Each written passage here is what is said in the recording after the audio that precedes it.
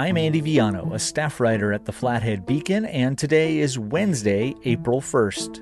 This is the Beacon's daily update on the coronavirus and its impact on the Flathead Valley. This episode and all of the Flathead Beacon's free coverage is made possible by members of the Flathead Beacon Editors Club.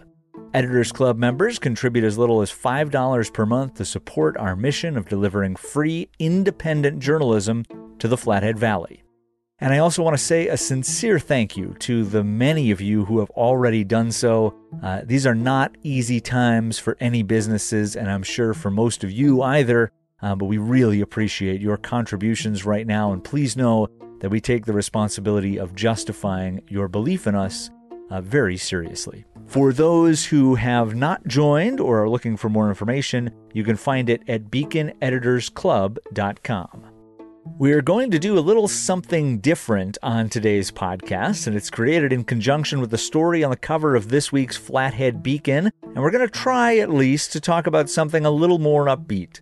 Artists, musicians, and actors are finding creative ways to get through this outbreak and shutdown, and you'll hear from a few of them a bit later. Plus, if you stay tuned all the way to the end of today's episode, you'll hear the trailer for Project 7, the Beacon's first true crime podcast that'll be released on April 8th. First, though, the news. Here's the latest on COVID-19 in Montana as of 7 p.m. on Wednesday, April 1st.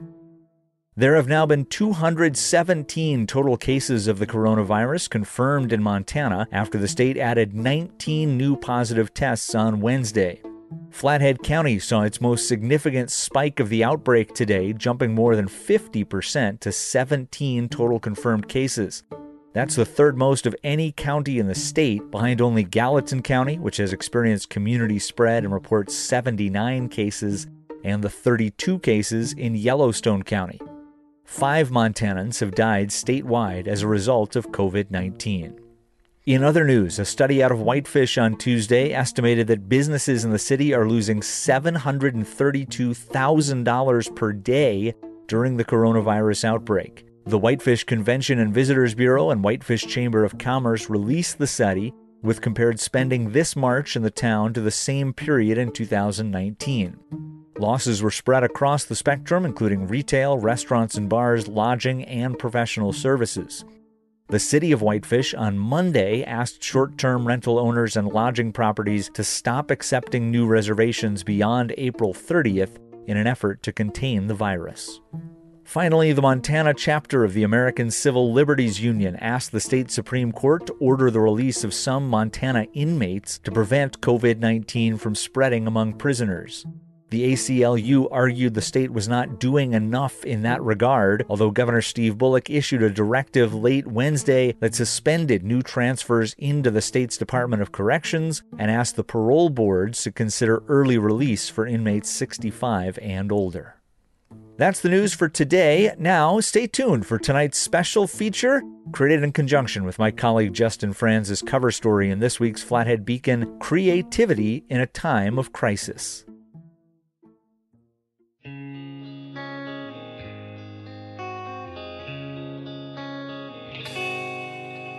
Just in time for summer and the apocalypse, a 3D printable suicide machine.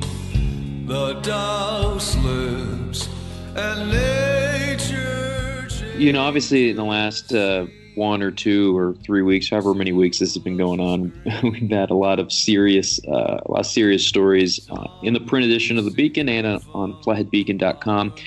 And we wanted to do something a little more hopeful in regards to the COVID outbreak. And so we wanted to see what some of our local artists were doing. We'll dance right through it all, shatter into light like a crystal Christmas ball. We'll scatter into night like the stars that glimmer down on a quiet town. As the coronavirus began to spread, Whitefish singer-songwriter Nick Spear did what he usually does and took his thoughts to music, composing Quiet Little Town, the song you just heard, and recording a video as he danced behind a cart at a local supermarket, searching unsuccessfully for a roll of toilet paper. I just wanted people to have some sort of cathartic way to release and laugh a little bit about just the surreal absurdity of not having toilet paper in this time when very, very serious things are happening. You know, it's just, how do we have a sacred moment in the middle of all this secular crud of modern living? It's just weird. Beacon staff writer Justin Franz talked to Spear and a number of other local artists and musicians for his piece in this week's Flathead Beacon, Creativity in a Time of Crisis. Luke Walrath, who runs the Whitefish-based Alpine Theater Project with his wife, Betsy Morrison, was one of those people who talked to Justin about what it's like to make art at a time when no one can go out to experience it. It's not surprising that the people to first adopt creative solutions were the people in the creative sector. Just because I think people who are in the arts and who are in, you know, in those kinds of things, we're just kind of used to bobbing and weaving anyway. And that's why we decided to do what we're doing with Young Frankenstein, was mainly to just prove to the kids and ourselves and the community that, look, there are options out there and there are solutions out there, but creativity is going to be the tool that gets you there. As Luke mentioned, Alpine Theater Project, or ATP, was supposed to perform an adaptation of Mel Brooks's Young Frankenstein with a cast of high school actors, but of course that's not possible for any number of reasons right now. So they improvised. For us to just shut it down and say, sorry kids, we can't do it. That would have been the easier thing to do, honestly. But in our eyes, that wasn't the right thing to do. The right thing to do is to fight like hell for the kids to keep giving them either a sense of normalcy, which is hard to come by right now, but also just something to look forward to working on. Their worlds are flipped upside down right now too, and I think they welcomed any chance that something's not getting canceled, you know? But we were very clear. We were like, you know, guys, it's no longer a show. Just be aware. We can't put on a show like you thought or like we thought. We just can't. The theater's not available and nobody would come anyway. And we can't get you guys in a room. So we can't do that. But Betsy literally, and I told Justin this, Betsy literally just walked down the stairs in the house, and because we were just debating, like, what do we do? What do we do? Do we cancel? Do we just, what do we do? And Betsy just kind of walked down and said, okay, here's what we're going to do. What Betsy decided was something pretty ambitious. ATP was going to deliver costumes and green screens to the performers. Luke was going to record scratch tracks or rough versions of the parts they were to sing. The performers were, in turn, to then record their parts and send them back to Luke, who would help put it all together into one composition, and Betsy would choreograph movements from the teen actors, all in different locations, mind you, to mimic as much as possible what the show would have looked like. Our skill level with this is that we know enough to probably get it done, but we don't know enough to know that it's crazy. Crazy or not, ATP's performance of Young Frankenstein is scheduled to debut on Sunday, April 26th at 7 p.m. on ATP's website, that's atpwhitefish.org, or across their social media channels. No matter the success of that show, however, the future remains very much in doubt for many artists and organizations, including ATP. Erica Von Kleist, another prominent local musician, set up a GoFundMe to try and help her colleagues called the Montana Music Relief Fund that had raised nearly $3,000 as of this recording, but that's just a fraction of what would be needed to fill the void around the state left by canceled shows. We are looking at our future programming, especially through the summer. As we see this thing grind on, you know, we're constantly looking at, okay, we haven't made the call yet.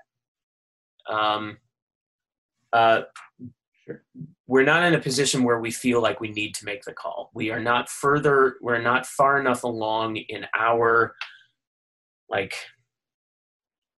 the financial resources committed, the logistics, things like that we feel like July's out of the question yet. We're just not ready to make that call.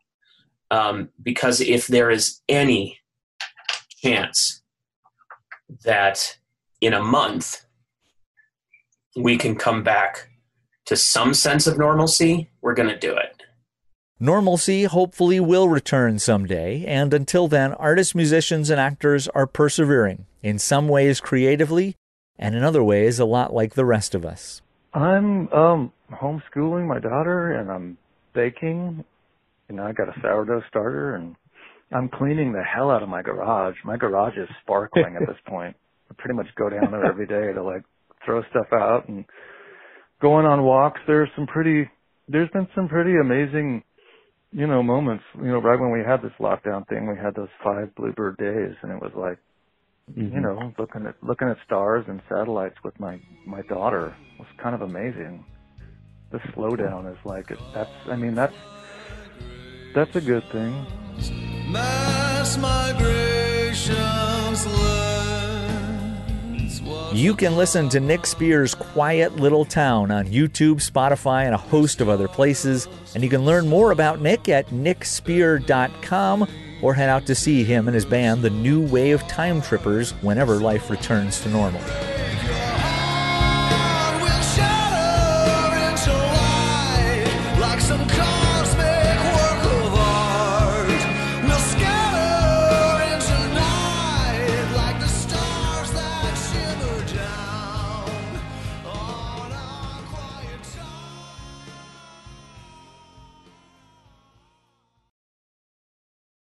And now, one more special treat before we go. The Flathead Beacon is releasing its first true crime podcast next week.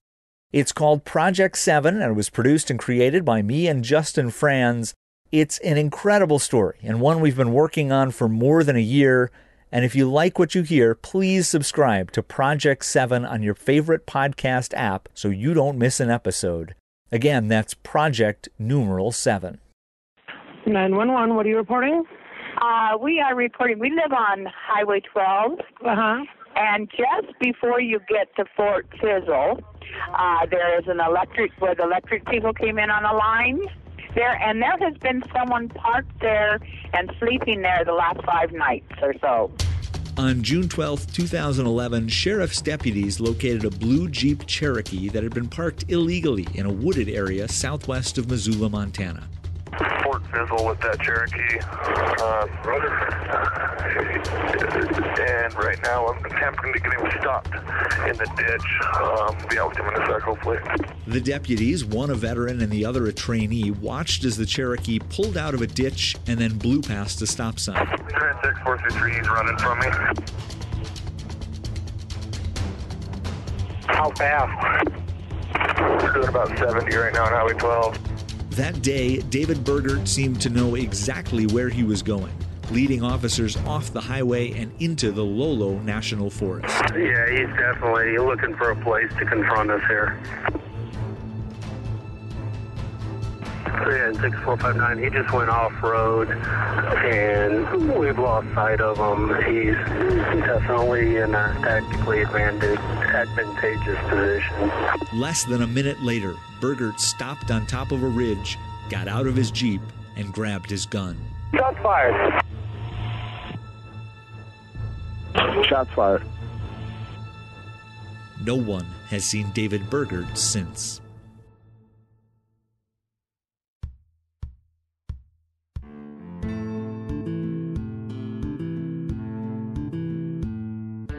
The man Missoula County deputies encountered in 2011 may not have been familiar to them, but he was no stranger to law enforcement further north in the Flathead Valley. A decade earlier, a group calling itself Project 7 had gathered a cache of weapons outside of Kalispell and compiled a list of public officials they wanted to assassinate. The leader of that group was David Burgert. Very confrontational, arrogant. I mean, I maybe met 2 people that I just hated within a minute of meeting him. He was one of them. With Burgert, it was the real fear as to violence. They were practicing what I would call, paramilitary training. He did raise his rifle at us. We're yelling for him to put the gun down. He's yelling back at us to kill him. The police department, local law enforcement, and local politicians, and kill them all. And then after you kill them all, then they're going to bring in the National Guard. And then I'm going to attack and I'm going to kill the National Guard.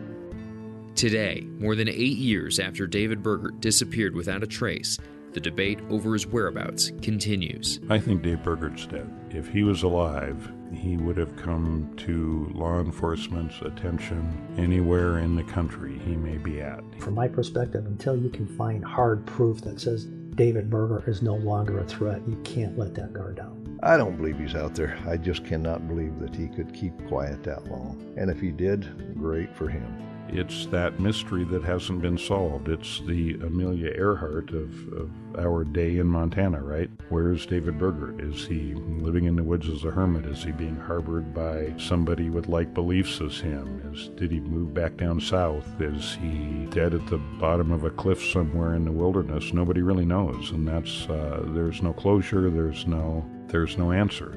Project 7, a new podcast coming soon from the Flathead Beacon.